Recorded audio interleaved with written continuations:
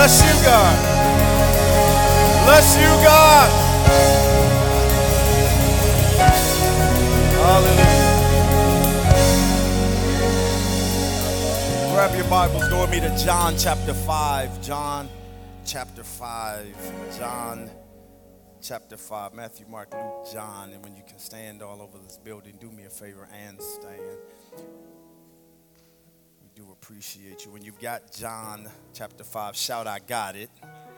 If you need a second, say, hold on a second. I got you.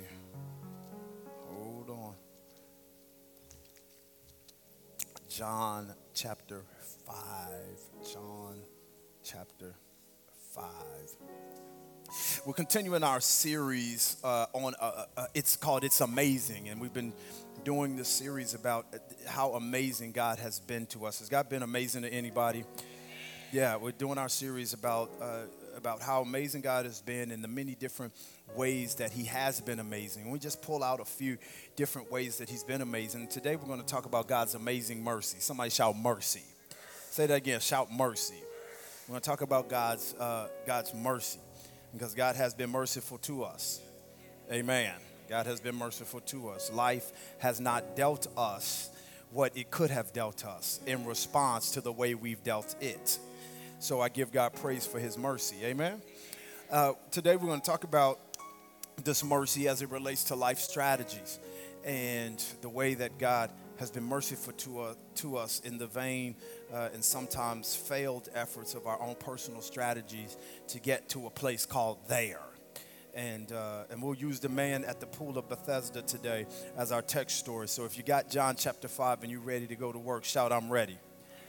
Verse 1 says, after this, there was a feast of the Jews, and Jesus went up to Jerusalem. Now, there is in Jerusalem by the sheep gate a pool, which called in Hebrew Bethesda, having 5 porches. In these lay a great multitude of sick people, blind, lame, paralyzed, waiting for the moving of the water. For an angel went down at a certain time into the pool and stirred up the water. And whoever stepped in first after the stirring of the water was made well of whatever disease he had. Now, a certain man was there who had an infirmity 38 years. And when Jesus saw him lying there, he knew that he already had been in that condition a long time.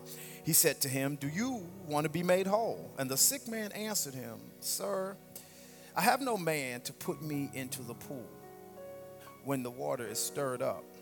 But while I'm coming, another one steps down before me. And Jesus said to him, well, rise and take up your bed and walk. And the word of the Lord is blessed. I want you to find 3 people and tell them amazing mercy. Amazing mercy. Amazing mercy. All right, now tell one person, tell them it's time to abandon your strategy. Yeah, say back to them, let it go, let it go, let it go, let it go, let it go. So Father, in the name of Jesus, we do bless you today. And God, we give you honor and the glory belongs to you this day. And Father, I pray that in these next few moments you would speak life and you would send the kind of spirit that allows us to ease our way into deliverance. That you would send the spirit that makes hearing the gospel well and the anointing that makes teaching the gospel easy. Father, also send the anointing that removes and disappears Terrell, that we might see you. Show us your glory in today's service. And I bless you in the name above all names, Jesus Christ our Lord. Amen. All right, you can be seated in the presence of the Lord. Smile at somebody. Tell them it's good to have you. Good to have you next to me. It's just church. It's just church. It's just church. This Wednesday, I had the esteemed opportunity to speak for Woodmont Services in San Francisco, California. And I had to catch a very early flight on Wednesday because of activities that were happening in our life on Tuesday morning. So I had to catch a 6 o'clock flight to get to San Francisco, take an hour drive so that I could be on the stage by 9:30. So the 6 o'clock flight gets me there at about 7:30-ish. And I get off the flight and I hustle downstairs to get to my Uber. And the plane felt like it was in a rush, so that was great. Our pilot felt like he was driving a car on the tarmac when he turned the corner. But I appreciated it because I was in a rush, and I appreciated that he felt like he was in a rush. It's nothing that you could be more grateful for when you're in a rush than when the person in front of you is in a rush too. So I felt real good about that. Jumped down and went to my pre-ordered Uber who was waiting for me downstairs. And when I jumped into the car, I guess he didn't get the memo that we were in a rush. So he was fresh off of dropping off Miss Daisy. So he was very slow, taking his time to get me this hour drive down the road. So even though I was on the ground at about 7:40, we didn't show up to the building until a little bit after 9 o'clock. I get out, grab my bag, dust off my jacket in the car, and I head up toward the front, and there's a huge line of people that are still signing up to get into the auditorium. When I get to the place, I'm looking around, and because it's in the mountains in the Bay Area, you know how that is, I have no reception. I have horrible reception. So I'm trying to connect with my contact there, and I'm trying to figure out if there's maybe a picture that I have, because sometimes they show me a picture of my contact, and I'm looking through my bag, and I'm wrestling through my bag, and I'm waiting in line, and I'm trying to move forward with the rest of the people that are signing themselves in, and all of a sudden, a young man comes behind me, and he says, "Mr. Fletcher, grab your bags and follow me." And I was amazed that he was able to pick me out of all of these people. He took me right past the line, took me into the back, into the green room where I prepared and was on stage, was able to do my thing. And everybody seemed to be in calm about the situation except for me. What does that have to do with today's story? You'll understand this in a few minutes. But I do want to talk to you about the mercy of God and about rethinking your strategy. All right? The mercy of God and about rethinking your strategies. Everybody in this room is on their way somewhere. At least we think we are. And everyone in this room has done enough in their life for God to cut you off from the somewhere you think you're going. And amen. Everyone in here is on their way somewhere, and everyone in here has done something in our lives that if God was judging us the way we judge each other, God would say, "You don't deserve to get there," but his mercy. I'm going to say that again, but his mercy. But his mercies, yes, his mercies. The Bible says this about his mercies, is that they're tender. He says that his mercies are tender. He says that his mercies are renewed day by day. That means that the only reason why you have to renew something is because you use them all up. So that means that we use all of the mercy that God has for us up, and he's got to replenish his cachet or his carafe of mercy that he has for our lives. So God's mercy is renewed day by day. Every day of our life, we have the mercy of God governing our lives. Why? So that we can get to the place where God told us to get to. This man in this context and this man in this scripture is a man who is broken. He is lamed. He has not walked for at least 38 years. We don't know how old he is, but we know for at least 38 years he has had this ailment of not being able to walk. And he's sitting at the gate of the temple. Somebody shout the temple. The temple is important in this context because the temple in Hebraic life, particularly in the life of the Jews, is the center of their whole communal activities. This is one reason why the Western world, the Christian church, has taken the philosophy from the Hebrew Jewish world.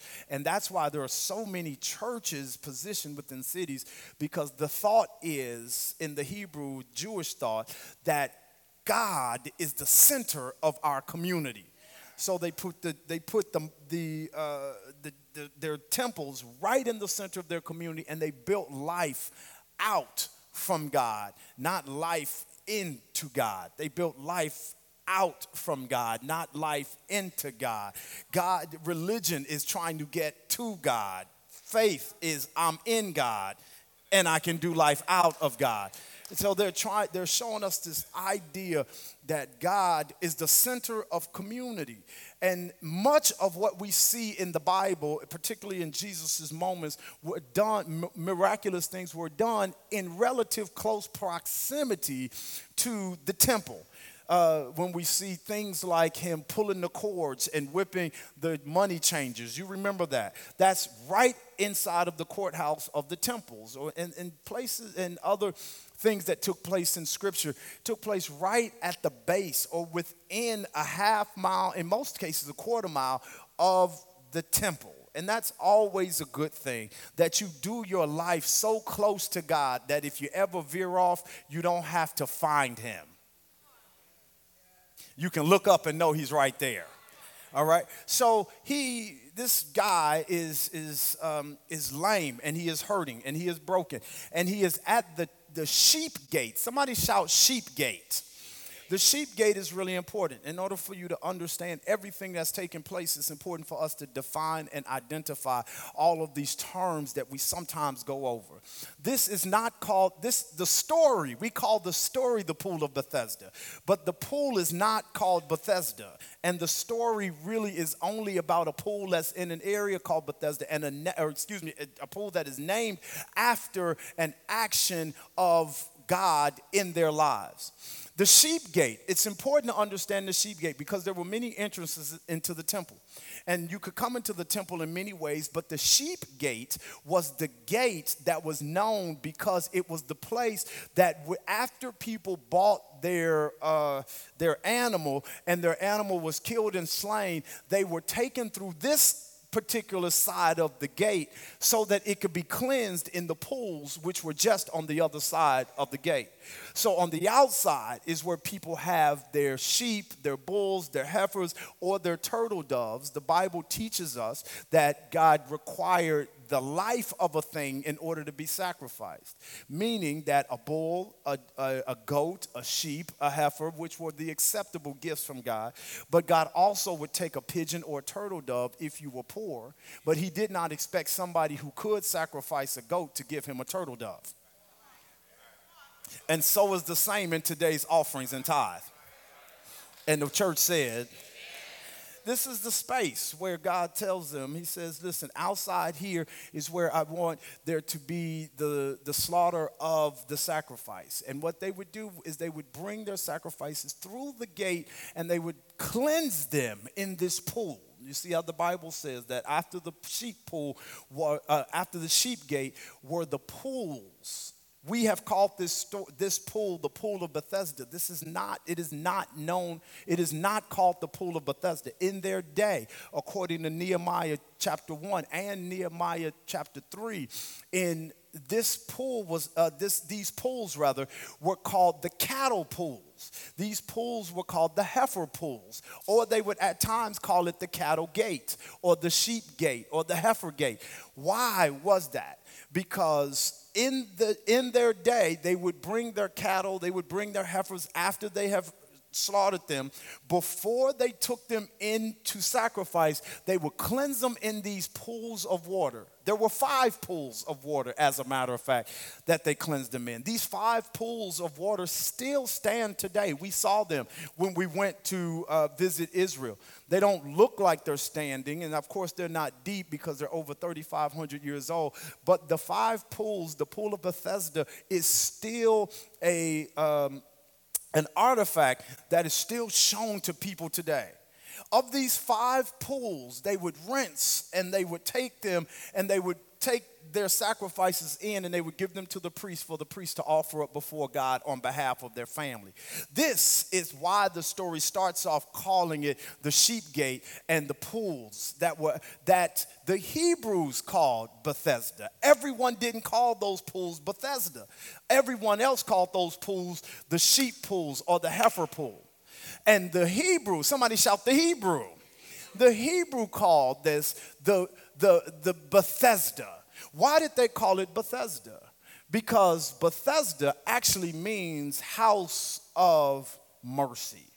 Beth, anytime you see Beth, Bethlehem, Bethesda, Bethsaida, Bethesda, Beth means house of. And whatever the word is that comes after it is what is the house of. Thesda, which is the Hebrew idea of mercy. It's the house of mercy. So to one, it is the pools of sacrifice. To another, it's the pools of mercy. Why is it considered the pool of mercy? Because when it was not sacrificing season, those same pools were used by the lame, the sick, the poor to bathe in. So the same pools that when it was worship season, people would bring their animals and bathe their animals, and the blood of their animals would be rinsed off in these pools to take in the sacrifice. Those same pools would be the pools that the lame and the poor would have to go and publicly cleanse themselves in. They would go in and they would lay in and they would bathe themselves, hoping that the mercy and the grace of God would deliver them and heal them. Other times it was just for the sake of sanitary reasons while they would lay into these waters. These were places that were they were not considered by most people to be where whole people went, where the good folks went. It was always where poor people went, or where the fringes and the marginalized would go. And it was a place where the marginalized were publicly shown to be marginalized. Poor people would line up by the droves in an effort to get into this pool because they said, according to the story, they said that once a year, God would send an angel into the water and God would begin to stir the waters. And if by chance you got into the pool and you were amongst the first people to get into these waters while the waters were stirring, you would be healed of whatever sickness and disease that you had. Isn't it interesting that you can have one place that has a different meaning to two different people? Isn't it interesting that in one pool, you have someone that sees the pool as an opportunity for them to worship. To the able, it was a moment to worship, but to the poor, it was a place that they needed mercy. It's interesting that you can have the same set of parents as your older sibling, and to you, they're the best people in the world, but to your older sibling, they never come around for dinner, they never come around for holidays because they want nothing to do with the people that you love. Same parents, two different perspectives. You can go to the same church and one person can walk out with deliverance and another person can say, this is the place that molested me. To one person, you can show up at the high school reunion and it be the place of your greatest accomplishments. And to another person, it could be the place that brings back all the memories of ridicule and of what they pointed and said about you and why you haven't gotten your own emotional track to this day because of what happened back then.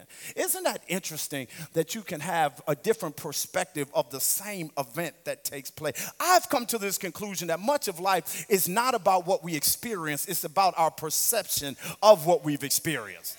I've come to this conclusion that when God saved us, somebody lied to us. They lied to us and told us that our experiences would change. That if I got saved, I wouldn't have to be hurt anymore. If I got saved, people wouldn't let me down. If I got saved, I wouldn't get sick. If I got saved, my money was going to run to me. They made me think I would have different experiences. When God didn't die for me to have a new experience, he died for me to have a new perspective. And the believer, y'all are not talking back to me. What happens with the believer is not that he doesn't get weak, but the believer's perspective is even though I am weak, I'm still strong. The perspective of the believer is even though I'm poor, I still see myself as rich. Even though I'm the last, I see myself as the first. Because life is about perspective. Somebody shout, change your perspective. Say that again. Say, change your perspective. He says, oh, magnify the Lord with me. Magnification is based on your perception. God, help me in this place. You can only make God as big as you perceive him to be. And you will only have the blessing of God at the level of your perception of God. And if you have little perception, you'll have little miracle. But if you have ginormous perception, you'll have ginormous miracle. Y'all are not talking back to me. I need somebody in this place that has a large perception of God to magnify the Lord with me and give him about 15 seconds of your best praise. I said magnify him. He's bigger than that. I said magnify. Make him larger.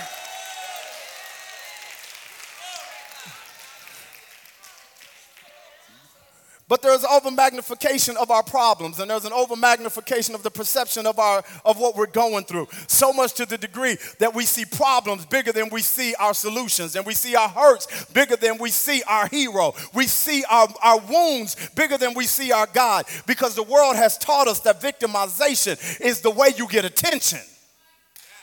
And our desire is for attention, not healing. God help me in this place. We want the fame of being a victim. Jesse, we want the fame of being a victim. You insert whoever else you want to insert. We want the fame of being a victim. Watch this. Instead of the responsibility of being healed. Because when you're healed, there's a different lesson that you have to learn in your life. You've got to unlearn broken when you decide you want to be healed.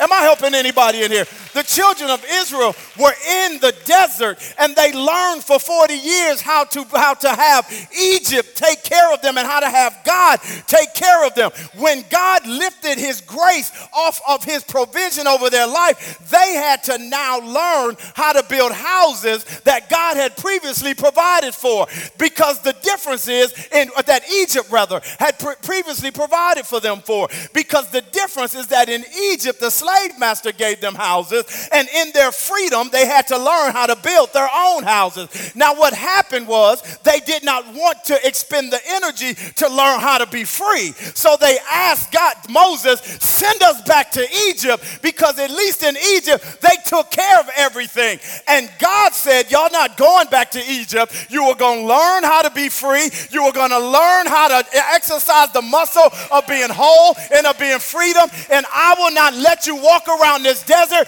playing the victim when I have given you the victory. I don't know who I'm talking to in here this morning, but God told me that your excuse for being the victim is up. You have the victory. You've got the power. You've got opportunity. You've got the anointing. And this next season of your life, walk in your victory and give the world back your victimization.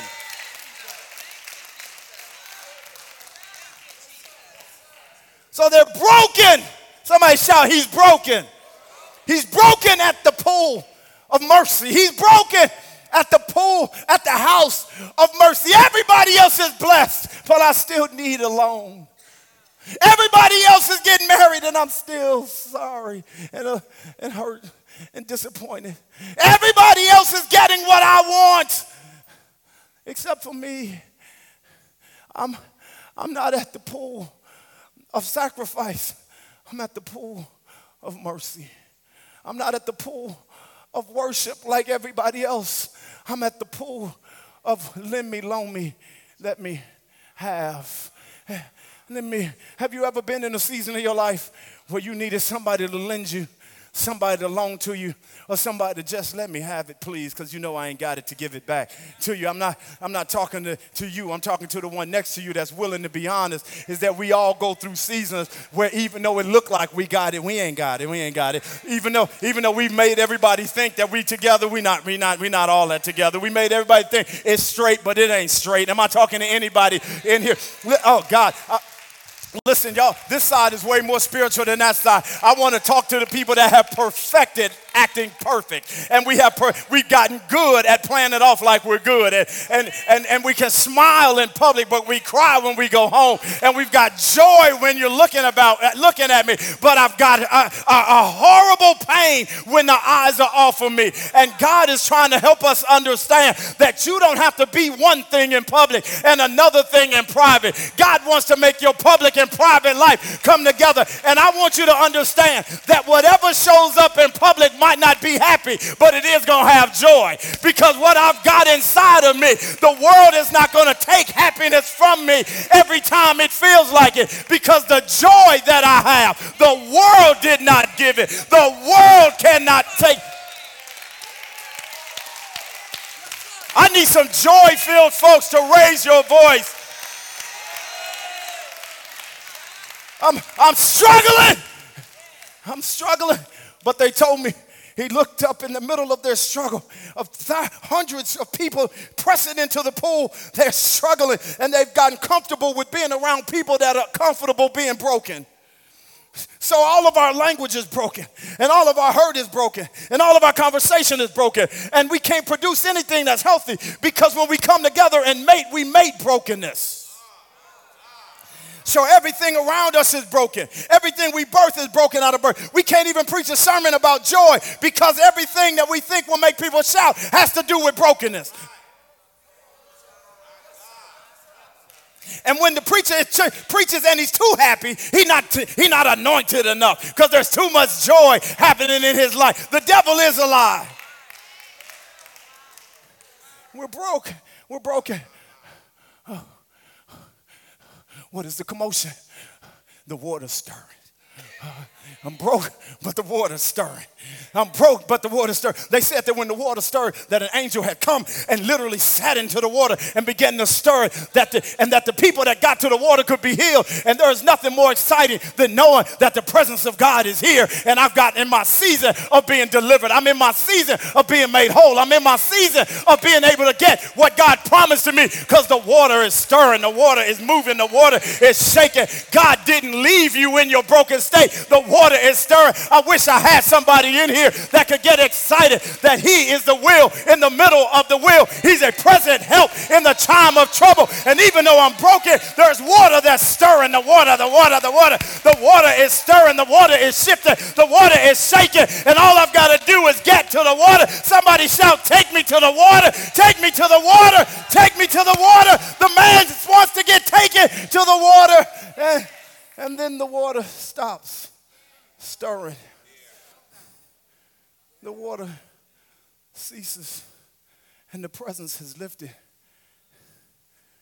And the broken is still broken.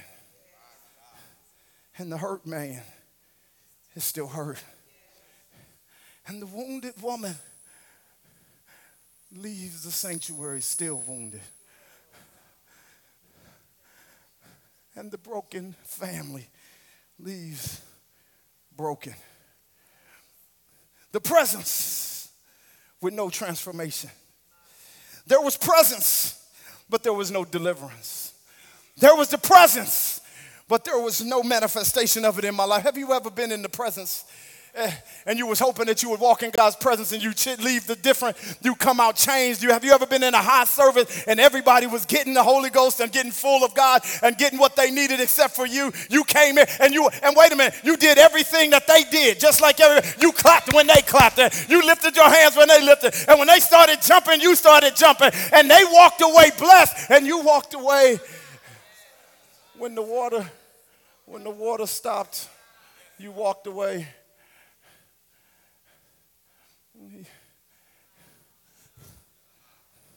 The man who was without was still without.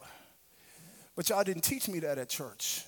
Y'all told me that if I got in the presence, that what I didn't have, I would have, and what I have now, I'm going to be able to lose it. And I can leave it at the altar. That's what y'all taught me, but the water has stopped stirring, and I'm still on my pallet. I'm still broken, and I've got to find a way to bless God on my mat. You're not ready for the next level until you have learned how to give God praise while you're on your mat. Y'all not talking back to me. Yeah, see, the mat represents what you can't do. The mat represents where you're deficient. The mat represents where you're broken. The mat represents where he let you down. The mat represents where folks let you down. And listen, and you're not ready for God's next blessing until you can say, God, even if it didn't happen the way I was hoping it to happen, I'll praise you on this mat. Even I'm closer to prostrate anyway. I can see the good in being down. Y'all are not talking back to me. I need somebody that can say, I don't have it all, but I still got to praise. I don't have it in my hand, but I still have a worship. I can bless God while I'm on my mat. God, Bible says he was sitting on the ground. People were walking away, either rejoicing for being healed in the water or disappointed that the movement. But he could not stay or go. He couldn't get closer or get further away because he was a lame man. And he couldn't get up and walk away. He couldn't even walk away disappointed. He had to remain in front of what disappointed. Have you ever had to wake up every morning next to what disappointed you? You ever had to go back to work and sit next to what disappointed you? Have you ever had to serve what has disappointed you? It's one thing if I can go and it can work and then I could just leave and I can keep on going, but he can't even leave it behind. He's got to wait. And the Bible said that Jesus looked over and saw that the man had been there a long time. Somebody shout a long time. And Jesus walks over to the man who had been there a long time. Somebody shout a long time. And at this point, the Bible is not referring to him as the man anymore, or a man. He's referring to him as a sick man. The Bible has even started to identify him the way he's been identifying himself. Jesus, help me in this place. See, you want people to treat you like you whole, but you keep treating yourself like you sick. And people will treat you, watch this, the way you treat yourself. And until you start to see yourself as being whole and you start walking whole and you start acting like God has been with you, don't expect the world around you to treat you any different than the way you treat you. He had been calling himself sick, so now the Bible say the sick man. Jesus walked over to the sick man and he tells the sick man, do you want to be made whole? Do you want to be made whole? Jesus walked over to the sick man who had been there for a long time and said, do you want to be made whole? Jesus walked over to the sick man who had been sick for a long time and asked him, do you want to be made whole? He had been sick a long time, and then Jesus walked over to him and said, do you want to be made whole? For 38 years, this man had been sick, but the Bible says that the one who knows how to heal sickness walked over to him and asked him, did he want to stay sick, or do you want to be made, how do you want to do this? Do you want to be made whole? The one who has the power over all sickness and disease walked over to the one who had been sick for a long time and asked him, do you want to be made whole? Do you want to be made whole? See, here's the thing that I like about God is that after a while of you being too broken, I don't want to deal with you no more. But God can look at folks that have been broken for a long time and still say, I'm going to come over because you have come up in my, y'all not talking back to me. I don't know about you, but the Bible says that when the children of Israel cried out, God went up to Moses and said, go into Egypt and tell Pharaoh to let my people go because I heard their cry. They had been crying for so many years that it got the attention of God. And God said, it's their season to stop crying. So Moses, go in there and tell them I'm going to bring them out. But they've been crying a long time. He said, but tell them today is their day. Oh, God, help me in this place. I thought when the man woke up that morning and got dropped off at the gate, he thought it was going to be a day like any other day, but it was not his merit, it was God's merit that he said today is his day. That today, if you want to be made whole, I'll make you whole. The question is not can I, but do you want to be made whole? Do you want? I came to tell somebody today that today can be your day to be made whole, because when God gets ready to fix it, the devil can't stop it, the adversary can't stop it, the witch can't stop it, the warlock can't stop it, your isms can't stop it, your mindset can't stop it, your haters can't stop. I wish I had some help in here. There is nothing that can stop God from moving when he has put you in his sight. Bible said there were many people there and God saw just him. Somebody shouts, God, you got to see me. God, you got to see me. I know it's a lot of sick people that come to church. I know it's a lot of people that's in the house today that need a breakthrough. They in the balcony, they on the floor, they downstairs. They need a breakthrough. But God, you got to see me. He walked up to him. He said, the healer is here, the deliverer is here, the waymaker is here, the one that can set you free is here. Do you want to be made whole? Do you want to be made whole? Are you ready? Are you ready for me to touch you? Are you ready for me to lift you? Are you ready for you to go from the ground to your feet? Are you ready for you to go from the mat on your hind parts to a mat in your hand? Are you ready? I got your back. I'm here. Do you want to be made whole?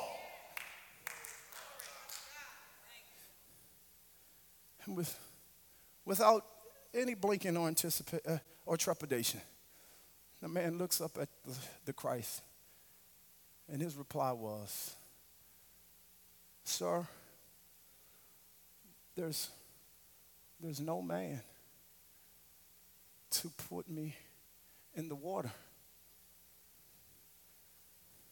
There is no man to put me in the water. In fact, when they come, they walk past me. They walk past me. Do you want to be made whole? There's no man that can put me. The men don't put me in. The able people don't pay my bills for me. I'm sorry. The married people don't invite me over because I'm single. Wait a minute. The single people don't make me feel like I belong. Wait a minute. The man, he said, sir, there is no man. There's no man who would come and help get me to the water. In fact, they walk past me as if they got problems of their own. They spend their money on their own bills. Don't they know that I'm here and I'm wounded and I'm hurting and that they're supposed to stop their life to make my life work? Don't they understand that they're supposed to forfeit their healing so that I can get healed? There is no man. And in fact, they walk right past me. They see that I need something and they trying to get to this pool for a healing. Never mind that the pool is for people that need. And even though they walking, they must have a need if they're trying to get to the pool. But I'm mad at them because they have a brokenness that's different than my brokenness. So they still trying to get to the pool, but because they got feet, I'm mad at them because I can't walk, but they're still trying to get to the pool. And it never crossed my mind that maybe they're trying to get to the pool because they're broken in a different way than I'm broken in, and they don't have the time to stop their life to try to fix my life so that we can get. Y'all are not talking back to me in here. He said there is no man. There's no man. There's no man. Aren't you tired of putting your life in man's hands? Aren't you tired of putting your happiness in man's hands? Aren't you tired of putting your peace in man's hands? Aren't you tired of putting your destiny in man's hands? I wish I was preaching to somebody in here. I think that God is offended standing in front of that man, listening to the man talk about how no man is going to help him get healed by the water that he created, by a man that he created. Y'all not talking back to me. He's looking at the man that created the angel that would stir the water, that created the water that he needed to get to, that created the men that would pick you up, that created the ailment that has you here on the ground. Listen, God said, I'm insulted that you're asking for a man over me.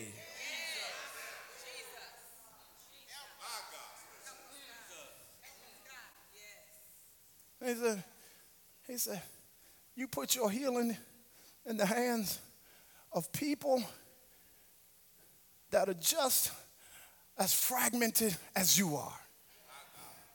And then you hold them to the standard so that you can remain mad. Because that's what y'all do we just find ways to stay hurt. And I put all of the fact that I'm not whole on other folks that's trying to get made whole. I'm not talking to you, I'm talking to the person next to you. He said, there is no man. Where'd you get that from? Because the way this is supposed to happen, sir, is that the first person that gets into the water is the first people that get healed. It's not the first individual, it's the first sets of people that get to the water. No, the first ones that get healed. And the only way I could get healed is that I got to get to the water the way I got here, which is that some guys came and they picked me up in my mat and they placed me within eyeshot and they put me just short of being able to get healed. And instead of the man seeing that the men had brought them as far as they could take him. Jesus, help me in this play. See, you mad at people for not completing a sentence, but they got you to the comma. Because sometimes that's all we're supposed to do is get you to the comma. And God is the one he's the author and the finisher. God, he's the one that's going to finish your life. So every now and then you got to be grateful that, hey, Mom, you couldn't support me through college, but I thank you for getting me here. Hey, Dad, you wasn't there, but you got me here. I can't be mad at you my whole life because you were not what they were in their children's life. I thank you that you got me to the comma. Now me and God are going to take it the rest of the way. I need somebody in here that's ready to give God the credit for finishing the work in your life.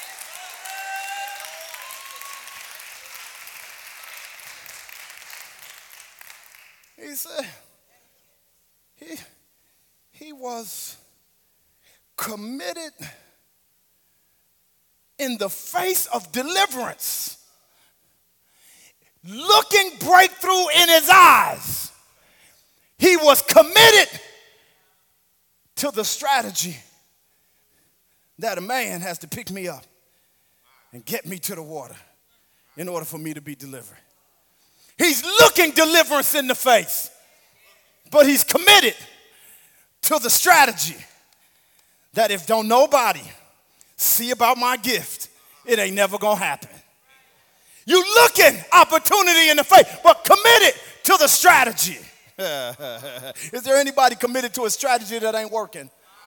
I wish I was preaching to somebody in here. Committed to a methodology, committed to a direction that's not working, committed to a direction. Have you ever gone down the road and your GPS had to reroute you?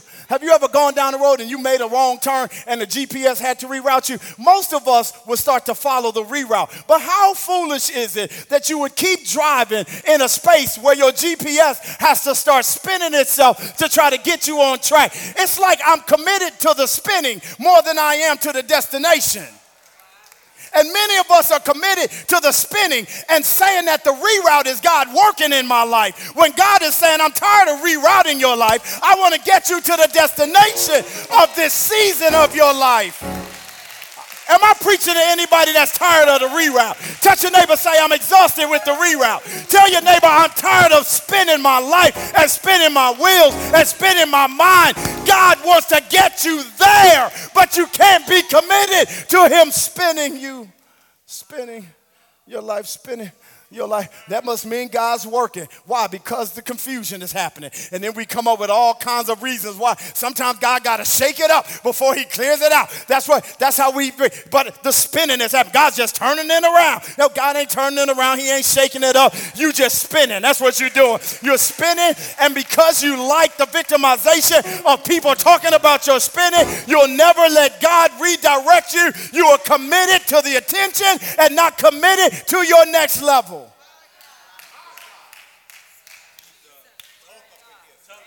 God said, who in the world told you that the only way for you to get healed, the only way for you to start a business, the only way for you to be attractive to somebody, the only way, who told you that the only way was if a man came and validated your efforts? I am God. I spoke out of nothing and created something. I am God. By faith, the worlds were framed. I am God. I'm told the coordinates of the universe, where to start and where to end. I know, he told Job, where the lightning is stored, and I know where the thunder reverberates. I'm the one that holds back the rain. How dare you tell me that your destiny has to come through the hands of a man, and that's the only way it can happen? He said, I don't care what you've been through, I can make you what I saw you to be. I don't care what you did, I can create in you a clean heart and renew a right spirit in you. I don't care how far behind you've gotten, I can pull you to the front of the line like that man did me at the convention. He walked over and said, it's your time to stop waiting in this line. I saw you, I know you, and you don't have to do what everyone else is doing. I'll take you from the back and move you to the front. And in one swell swoop of one person's decision, my day turned around. And God can turn your life around with one command. Pick up your bed and walk. Pick up your bed. Pick that up and walk. Don't stop telling me how it's going to happen. Well, I got to put my business plan together first, and then I'm going to make sure, and then I'm going to send out my, and I'm not saying don't do these things, but I'm also saying that you can't be so committed to the strategy. You can't be so committed to the methodology, committed to the look because it works for everybody else. You can't be so committed to the optics of a thing. Sometimes you've got to say, I'm about to throw it out there, God, and if it's going to happen, you're going to have to come and make it happen. And if it works this way, praise the Lord. But if you want to mess up my day anytime you want to, Holy Ghost, you can take me from the back and move me to the front. You can get me off of this ground and put me back on my feet. all it takes is a word from heaven. Is there anybody that needs a word from God? Raise your voice and give him a shout this morning. I said give him a shout this morning.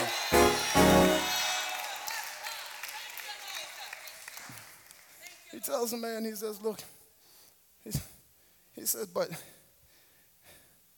but you know, it's been 38 years. So my ankles are going to be weak if I stand up, right? He said, pick up your bed and walk. He said, but my knees, they haven't worked in 38 years. I don't know if they're going to be able to support my weight. He said, pick up your bed and walk.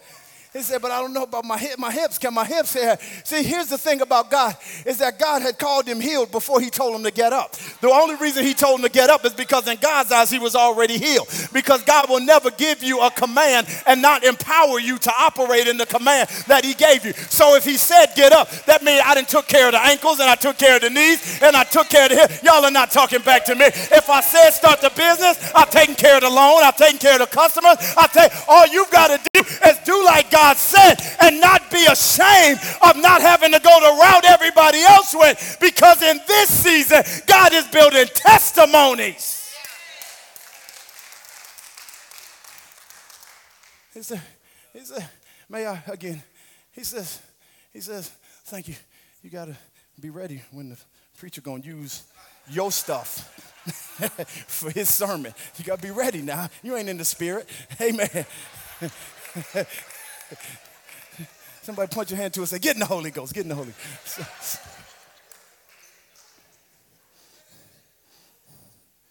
Thank you, God, that I'm no longer broken.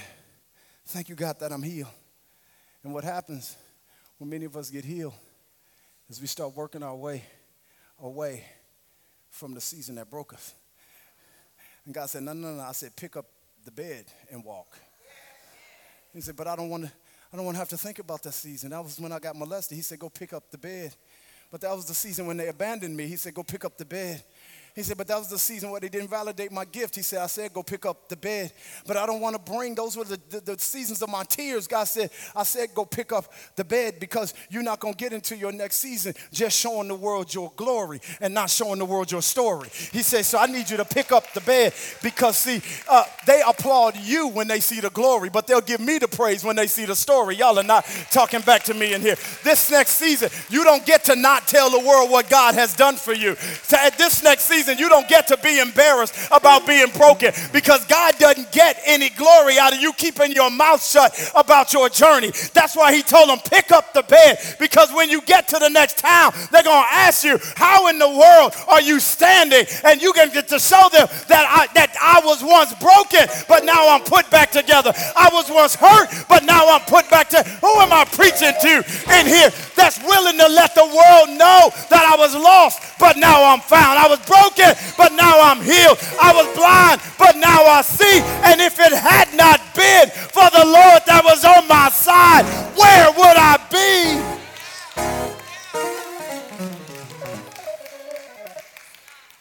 He said, I want you to take this bed with you everywhere you go. He said, and people are going to ask you questions, because they're going to remember the fact they're not even going to believe. First of all, God will clean you up so good that the world won't believe what you've been through. Am I talking to anybody? Like if you told your testimony, people be like, you wasn't never no drug addict. You wasn't never no alcoholic. You ain't been divorced 4 times. Don't try to bring that to me, because God will clean you up so good that, like the Hebrew boys who went through the fiery furnace and came out, the Bible said that their clothes were not hinged and neither did their hair and garments smell like smoke. God will take you through the fire and pull you out, and the world will never know that you've been through stuff. That's why he said you got to grab the garment.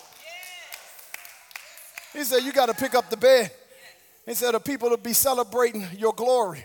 He said, but people don't get a breakthrough in your glory. They get a breakthrough through your story. God help me in this place. Yeah. Am I helping anybody in here? And can I help my entrepreneurs out with something? Is that people will pay for your story. They don't want you to tell them how good you got it. But if you tell them that I was messed up and I had to get back on my feet and now I am a product of this. I was once on the ground, but now I'm on my feet. People will invite you to tell the story. They'll pay you for it because when God turns your life around, he turns your life around.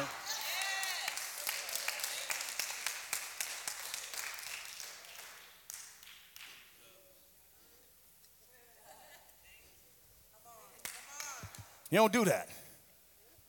He does this. Where y'all gonna get this? You don't do that. He does this. Over here, you are associated with your brokenness and your victimization. And if you get your breakthrough and you back here,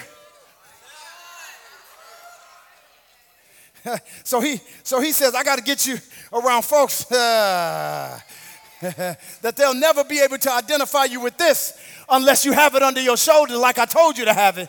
And they will see the glory of God on your life, but you'll tell them the story of God on your life. And people will start to ask, what must I do to be saved? How does that work for you? How is that working in your life? Who's been walking and standing with you? And you can tell them that I was once on a mat begging for my life, and God came and wrote a new script for me. Wrote a new script for me. I'm so excited about what God is doing. Stand to your feet all over this building. Is this helping anybody? I'm so excited about what God is doing in 2019. But I want y'all to listen to me. What's today's date? The 17th? St. Patrick's Day? Y'all behave tonight. St. Patrick's Day. Now, I want you to hear what I'm about to tell you. I'm excited about 2019. I'm excited about your 2019. But you know what I can't wait to see? I can't wait to see some of you March 17th, 2020. Because what God can do in your life, I need somebody to catch what I'm saying. What God can do in your life in a short period of time, I'm telling you, I prophesy over somebody in this room. People are going to look at you this time next year, and you're going to have the thing that they identified you with, that they said, you'll never make it because of this. You'll never go to the next level because of that. You'll never be what God called you to be because of that. It is not, you're not going to be sitting on it. It's going to be under your feet. It'll be in your hand. It'll be a part of your testimony. And the thing that they laughed at, they're going to be paying for because you're going to write a book about it. Are you hearing what I'm saying? And I'm not just a spokesman. I'm a client.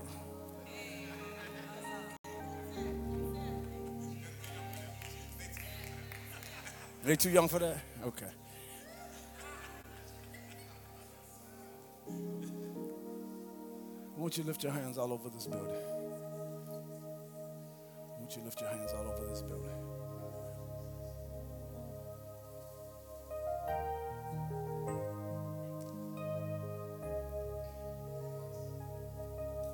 When you get in your car and you start pressing in your GPS, you press in the destination. You don't press in the instructions for how you're going to get there. You just put in the destination. And the car will start to configure how you'll get there. And sometimes you'll say, but man, I should just go down Market Street, but it's taking me down Imperial. And boy, it would just seem like I should go east, but it's taking me west. And most of us never question the GPS. We just say, well, okay, let's see how it takes me. I'll learn a new way. But when it comes to God and the direction of our life, we see the destination, but we want to start telling God the strategy of how we're going to get there.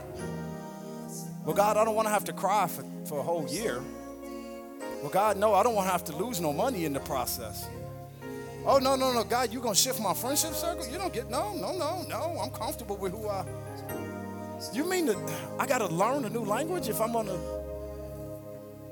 What? You telling me to not scream so much and stand before people and actually teach and preach the gospel? What? But God, they're not going to dance and shout and knock over the chairs and get the emotion that I want to see them have. You mean tell me that there's, oh, you're my GPS. Oh, you got it from here. God says when I download purpose in you, all you've got to do is agree with what you see at the end and then take your hands off the wheel. Have you come into agreement with how God is going to bless your life? Have you come into agreement with all the things that God has said about you? If you can come into agreement with that, then you just got to take your hands off the wheel. And in the middle of the crowd, when the water stopped stirring and the people started going home, the Savior showed up and said, is it okay if I do it a different way in your life? Is it okay if I pull it to pass in a way that's different than everybody was expecting, and maybe even you? And today, my prayer is that in the middle of being wounded and being hurt, you have the courage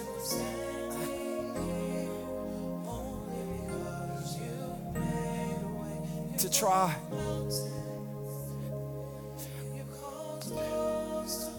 You have the courage